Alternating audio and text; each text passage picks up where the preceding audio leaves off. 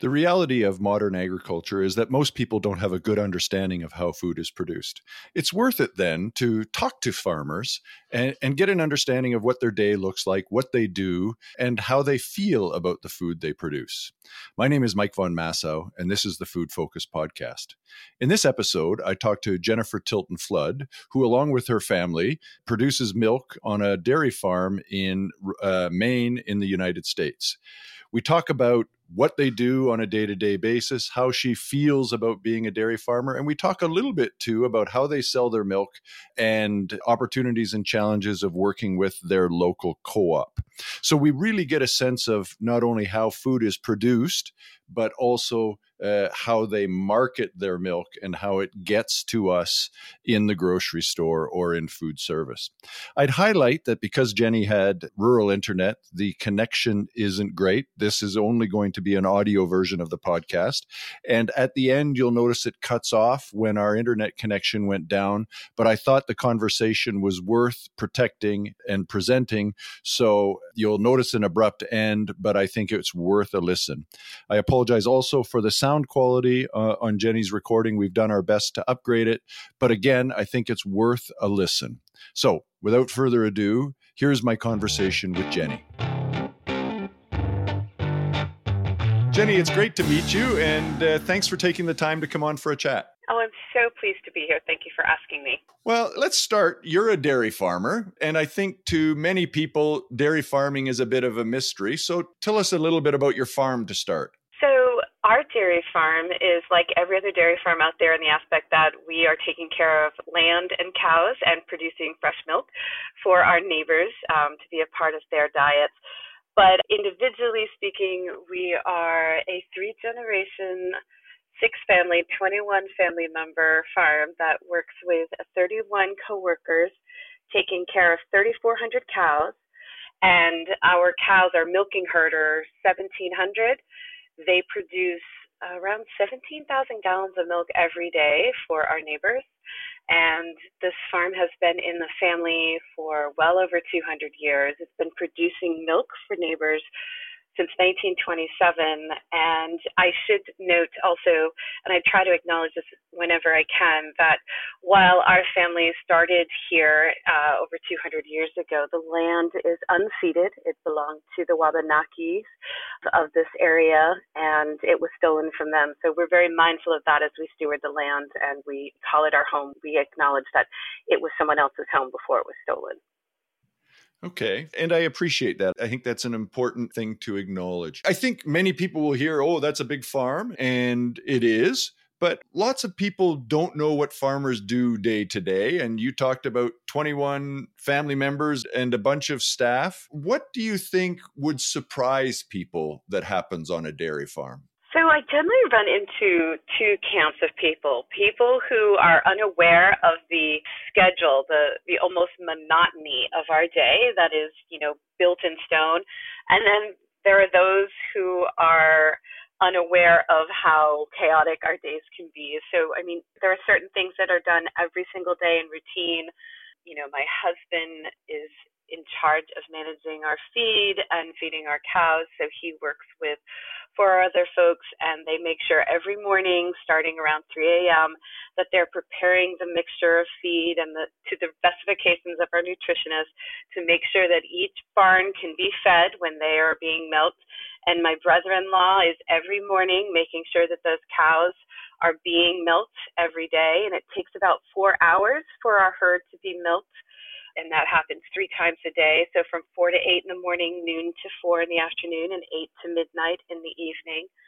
And then there's the regular making sure that while the cows are being milked and out of the barn, that their barn is tidied up, that their bedding is fluffed or we add to their bedding, and we make sure that it's clean and that we remove the manure from the alleyways. We're making sure they've been fed, and if the food needs to be pushed up closer to them in some barns, that's done.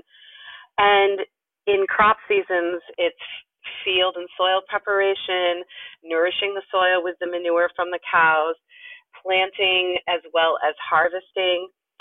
And that's all the stuff we know needs to be done. And then there's all the stuff that we don't need that we don't know that needs to be done, when something breaks down, if there's an issue with the water, with the cold temperatures we're experiencing right now.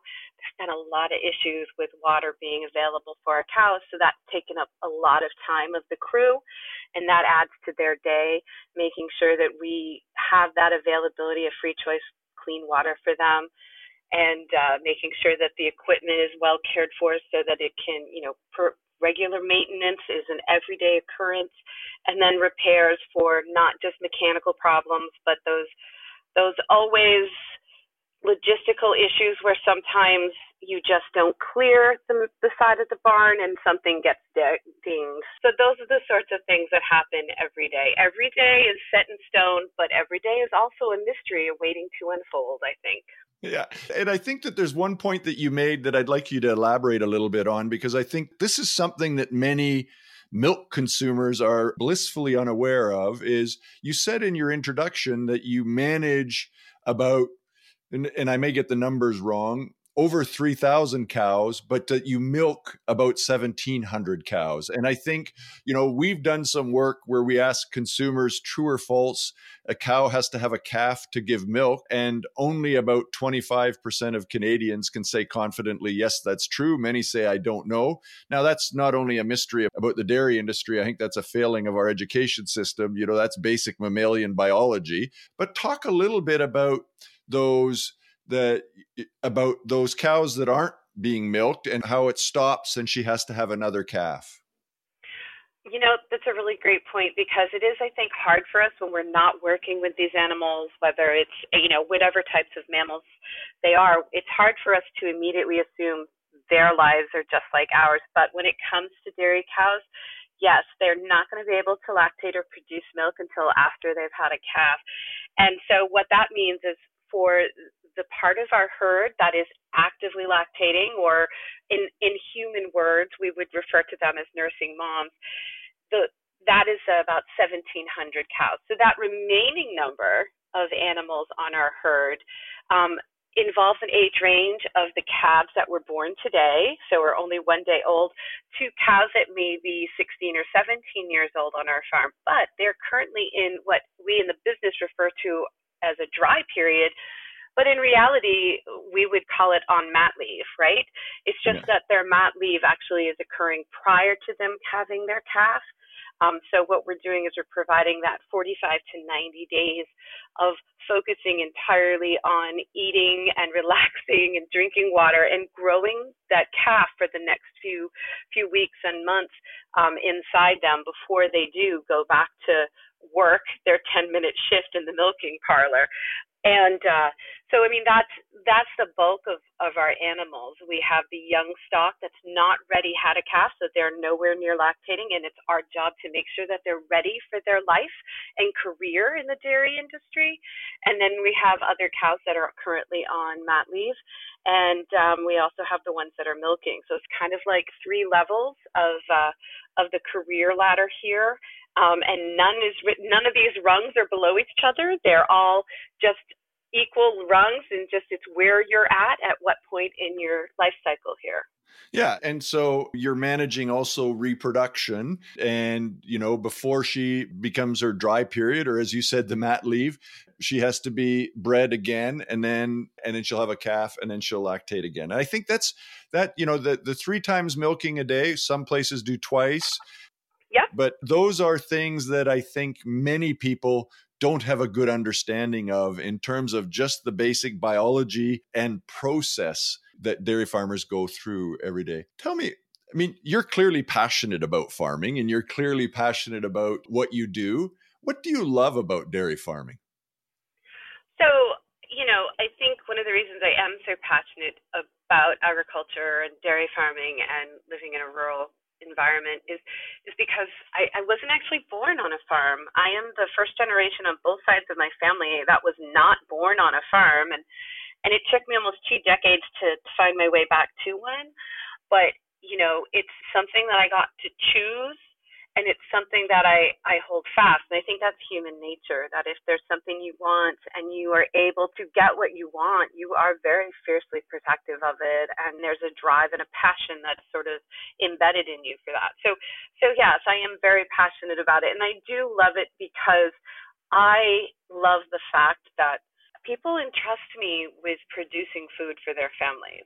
I walk into a store and there's a student, a young student from a classroom I visited, and he tells his mom or his dad, he says, "That's my farmer, Mom," and it's really rewarding, and that sort of feeds that passion, because as much as I love being able to raise my family here, the fact that we can make a living through our way of life, which I think a lot of us in agriculture do not understand the privilege of being able to do that. We don't understand that not everybody gets to call home work, and not everybody gets to raise their kids and give them an opportunity for a way of life right there from the get-go.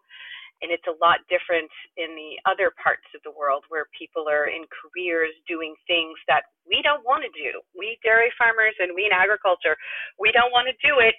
And we're doing our job because we love it. There's a waiting list to get into this career. There's barriers that prevent it. But we can do this job because they're all doing their job, and they can do their jobs because we are doing ours. And that's what I love about it, is that I have this space to breathe, and I also have something good to start with, and I have the ability to make it better. So good. You're clearly passionate about it, and you articulated that well. What are some of the challenges? What are some of the things that, you maybe make you pull your hair out or grimace a little bit? So, it's as if I was born to be a farmer, because I can list all the things I'm ticked off about really easily. So the challenges of managing a fresh food product in an economic system that is viable and meaningful for everyone involved is very challenging. We can do the best we can ever do, and we are still not going to be doing the best for everybody else. That's frustrating. Inertia, the unwillingness to change or look at the opportunity of change. One of the issues that face dairy farming, I don't care where you are, is the fact that it is not exactly diverse, and it doesn't acknowledge that lack of diversity, and it does nothing sometimes to actually work to expand that diversity, whether we're talking about marketing our products or who is actually producing our food. And the idea that it shouldn't be different because the way we've always done it has worked, and this seems to be endemic in agriculture as well, that we have to keep doing it the same way because we're dishonoring the world and our heritage if we actually choose to do it differently. Those things are really, really problematic for me. I deal with them every day. And yes, I do deal with the fact that being a woman in agriculture does have challenges. There are barriers to people who don't fit a certain stereotype of a dairy farmer or a farmer throughout both US and Canada and throughout the world. And there's a lack of understanding within our own industry of the actual fact that we operate our farms differently, and differently doesn't mean badly. Someone who you mentioned earlier, milking cows 2 times a day or 3 times a day. There are some farms that milk their cows 1 time a day. It's so important that each farm and farmer finds the best that is what works best for their farm, their situation, their herd, their land, the people they depend upon to help them care for their animals, and respecting that differences can be still good. There are certain situations and instances where there is only one right way to do something, and that's more of a scientific thing. But in reality, when it comes to everyday operation, diversity and change is not acknowledged as well as it should, in valued as much as it should be within dairy farming, and that is probably one of the things I dislike about it the most. Okay, you talked for a second at the beginning, and I'm going to pick out, and I appreciate everything you said there, but you talked at the beginning about a fresh and perishable product. And I think that that's something that's maybe not entirely unique to the dairy industry, but is more acute in the dairy industry because of the short life. And making sure it's not just producing it, but making sure you have a place to sell it. And that there are days that perhaps that doesn't happen. And to me, that's what, you and I were talking offline earlier about this viral video here in Canada about someone dumping milk because they're over quota. And I pointed out recently to a radio interviewer that I saw something on Twitter this morning where a farm in the US said that our processor's not taking milk. They don't have sales for it, or they don't have capacity for it. We're dumping 90,000 gallons. To me, that's got to be heartbreaking as a farmer, but it is one of the things we have to very closely manage, right? Oh, yeah, definitely. And, I know the video you're talking about from the dairy farmer who even though they're not new to supply management, they for whatever reason are mismanaging their cows and not producing to their contract. And I get it. It's a struggle. We're under production levels here as well in the U.S.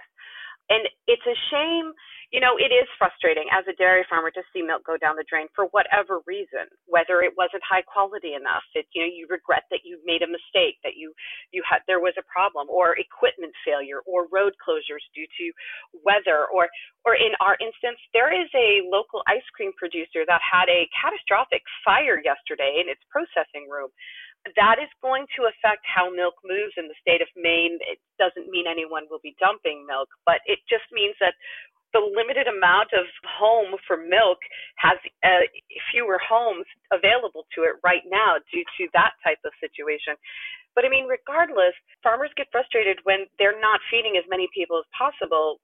But as a consumer and an eater, I want what I want.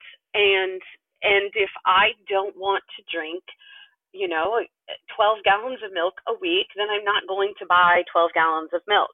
So someone in between me and the farmer producing that milk has to figure out, well, what is the food she wants to eat, and what do we need to do to deliver it?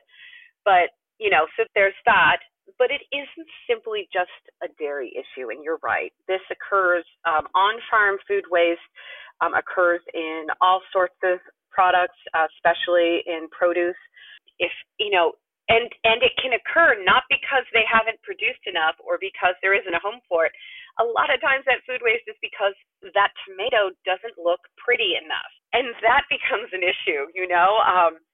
So there's a lot of waste, and we've gotten so much better now that 30 years ago we wouldn't have been discussing this because we wouldn't have thought of it as food waste. We wouldn't have thought of all the implications it causes. And especially in the U.S., where cheap food policy has been sort of king of the hill for a long time, as long as we can pump out that milk or that food and sell it really cheaply or put it into food that's very cheap, it seemed like it was working. But what we're realizing now that the ramifications are dire, not only for the health of our community and the lack of nourishment for the people who live here, but the inequities that persist and, multiply. So, because interesting that people sometimes conflate, like they've seen that video of that farmer dumping that milk that they produced, knowing full well they weren't going to be able to ship without having to spend their own money. They're conflating that with the fact that there are hungry people at food banks. But that wouldn't alleviate anything. If that milk cannot be processed, it cannot feed anybody. Good food is what feeds people. Cheap food is just a panacea, and it doesn't help anyone except for in the short run, and it causes devastation later. I remember, and this example rings true, especially coming out of the last few years of the pandemic, there were issues where huge markets closed down, congregate feeding, institutional feeding, and so there were lots of processors and bottling plants who said, we can't take the milk and process it into these formats, like huge containers of cottage cheese or sour cream that were specifically for, stadiums. We can't do that because it will just go to waste and it will cost money. So we're not going to take the milk. That was the decision.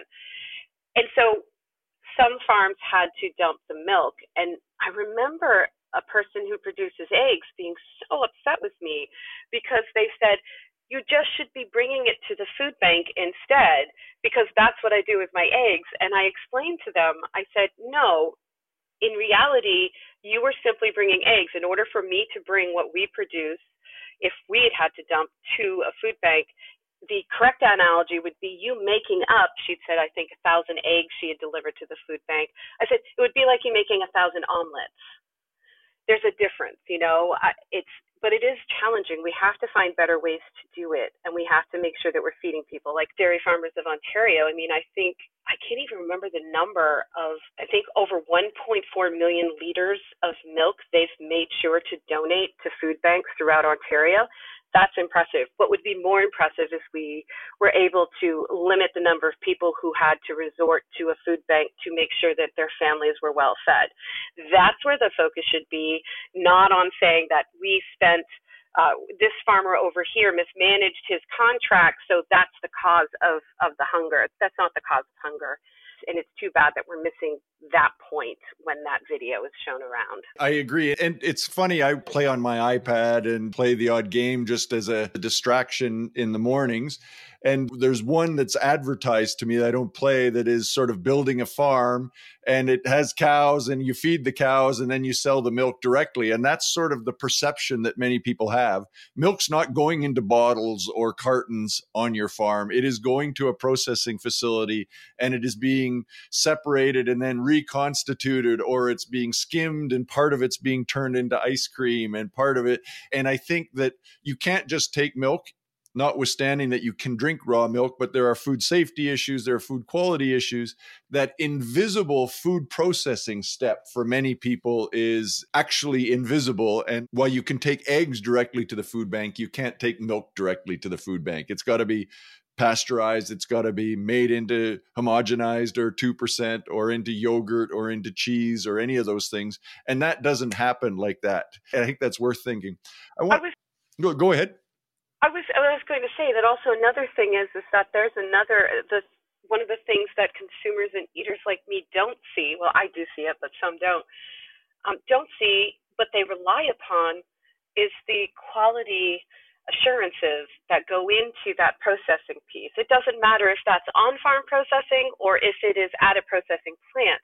There are layers of security requirements and regulatory oversight that provide so much protection for us to make sure that the food that you are receiving is safe and high quality and free from so many things. And that is something that we expect and assume, but it's because we expect it, and at this point we forget that it's there. And when you miss that step, you're also missing off that as well. So I think it's important to note that, and food insecurity is a huge thing that means a lot to me.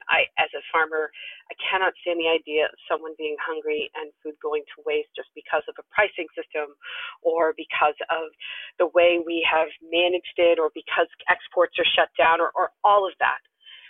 But the fact of the matter is that what we do is not what drives security.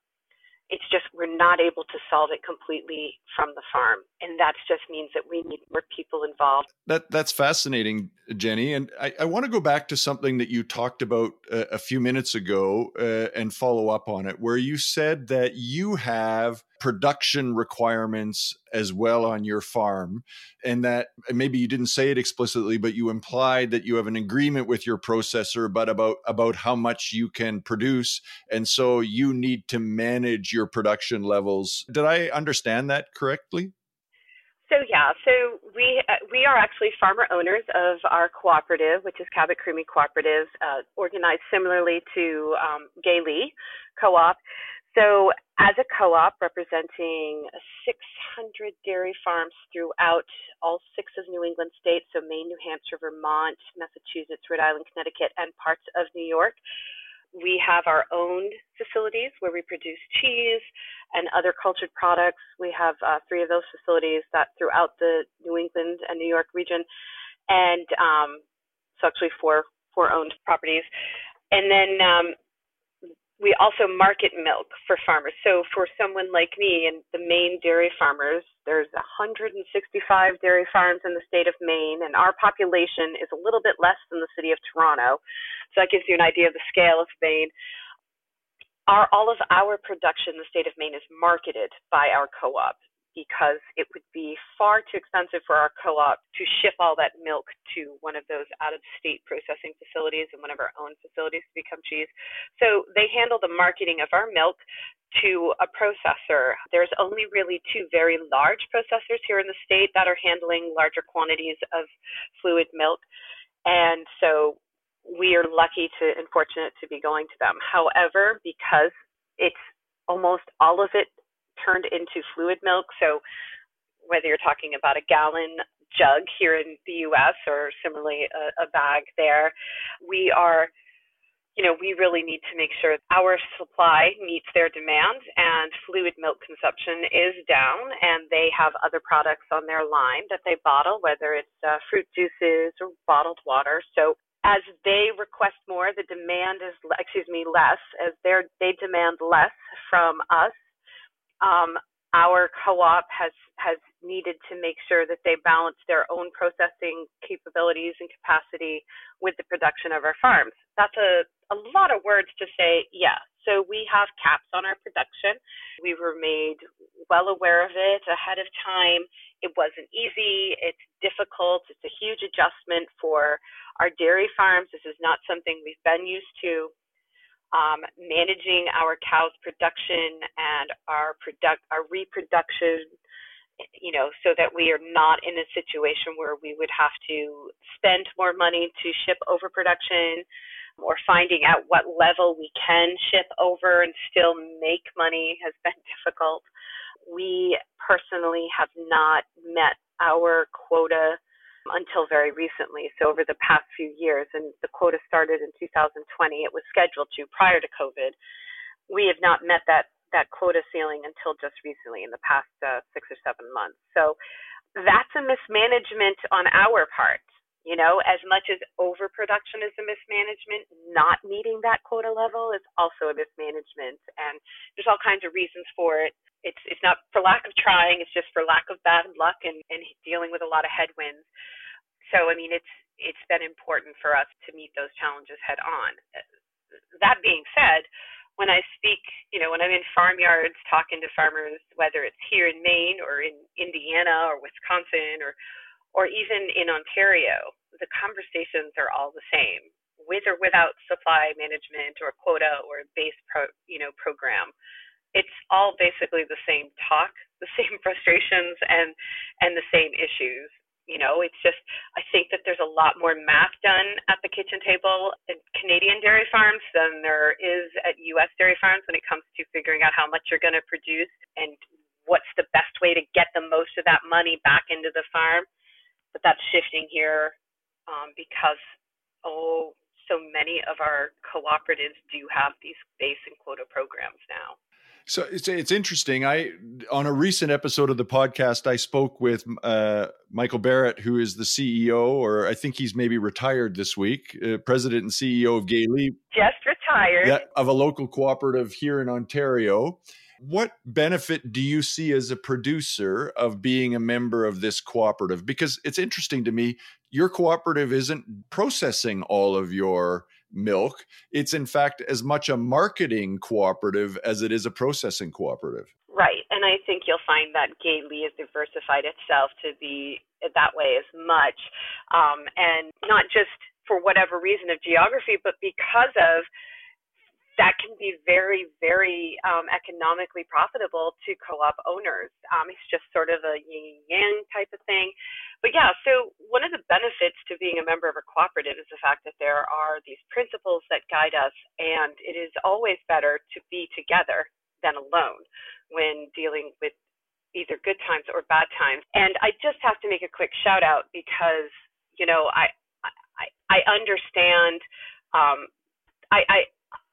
I just have to say that I will smuggle Freedom Cheese into Canada as long as people let me bring Nordica Smooth out, the smooth cottage cheese from Gay-Lea. I am such a fan of that, and I would probably fork over, Montana to Canada's possession if I could have, access to Nordica Smooth on a everyday basis. But, thankfully, I don't work for U.S. trade negotiators, luckily for everybody, including Montana. But, to your question about cooperatives, I'm a big fan of the principle of being a part of something greater than yourself, of working together, of recognizing that strength, of providing a network and resources and pooling together all of that to make more than you stronger. In my cooperative, we are also a certified B Corp. Cabot Creamery Cooperative was the first dairy cooperative in the world to seek and receive that B Corp certification. And it's so important to us, and it translates especially and resonates with a dairy farmer like me because of its focus on sustainability and equity and inclusion, and providing for not just the people in the offices or the people who own it on paper, but for all the lives around us that we do touch and those that we can. I apologize for how abruptly that conversation got cut off. Jenny had problems with her internet connection, but I thought the conversation was worth presenting as it was. So that is the end of this episode of the Food Focus podcast. Thank you as always for listening. If it's your first time, you can also find the podcast at the foodfocusguelph.ca website, along with the blog and other content. You can find it wherever you get your podcasts, Apple Podcasts, Spotify, and most traditional podcast platforms. If you like the podcast, please give us a review. It helps others find us. I'd like to take the opportunity to thank you again for listening, to say thank you to the team that works hard behind me to make things sound great, and looking forward to the next episode.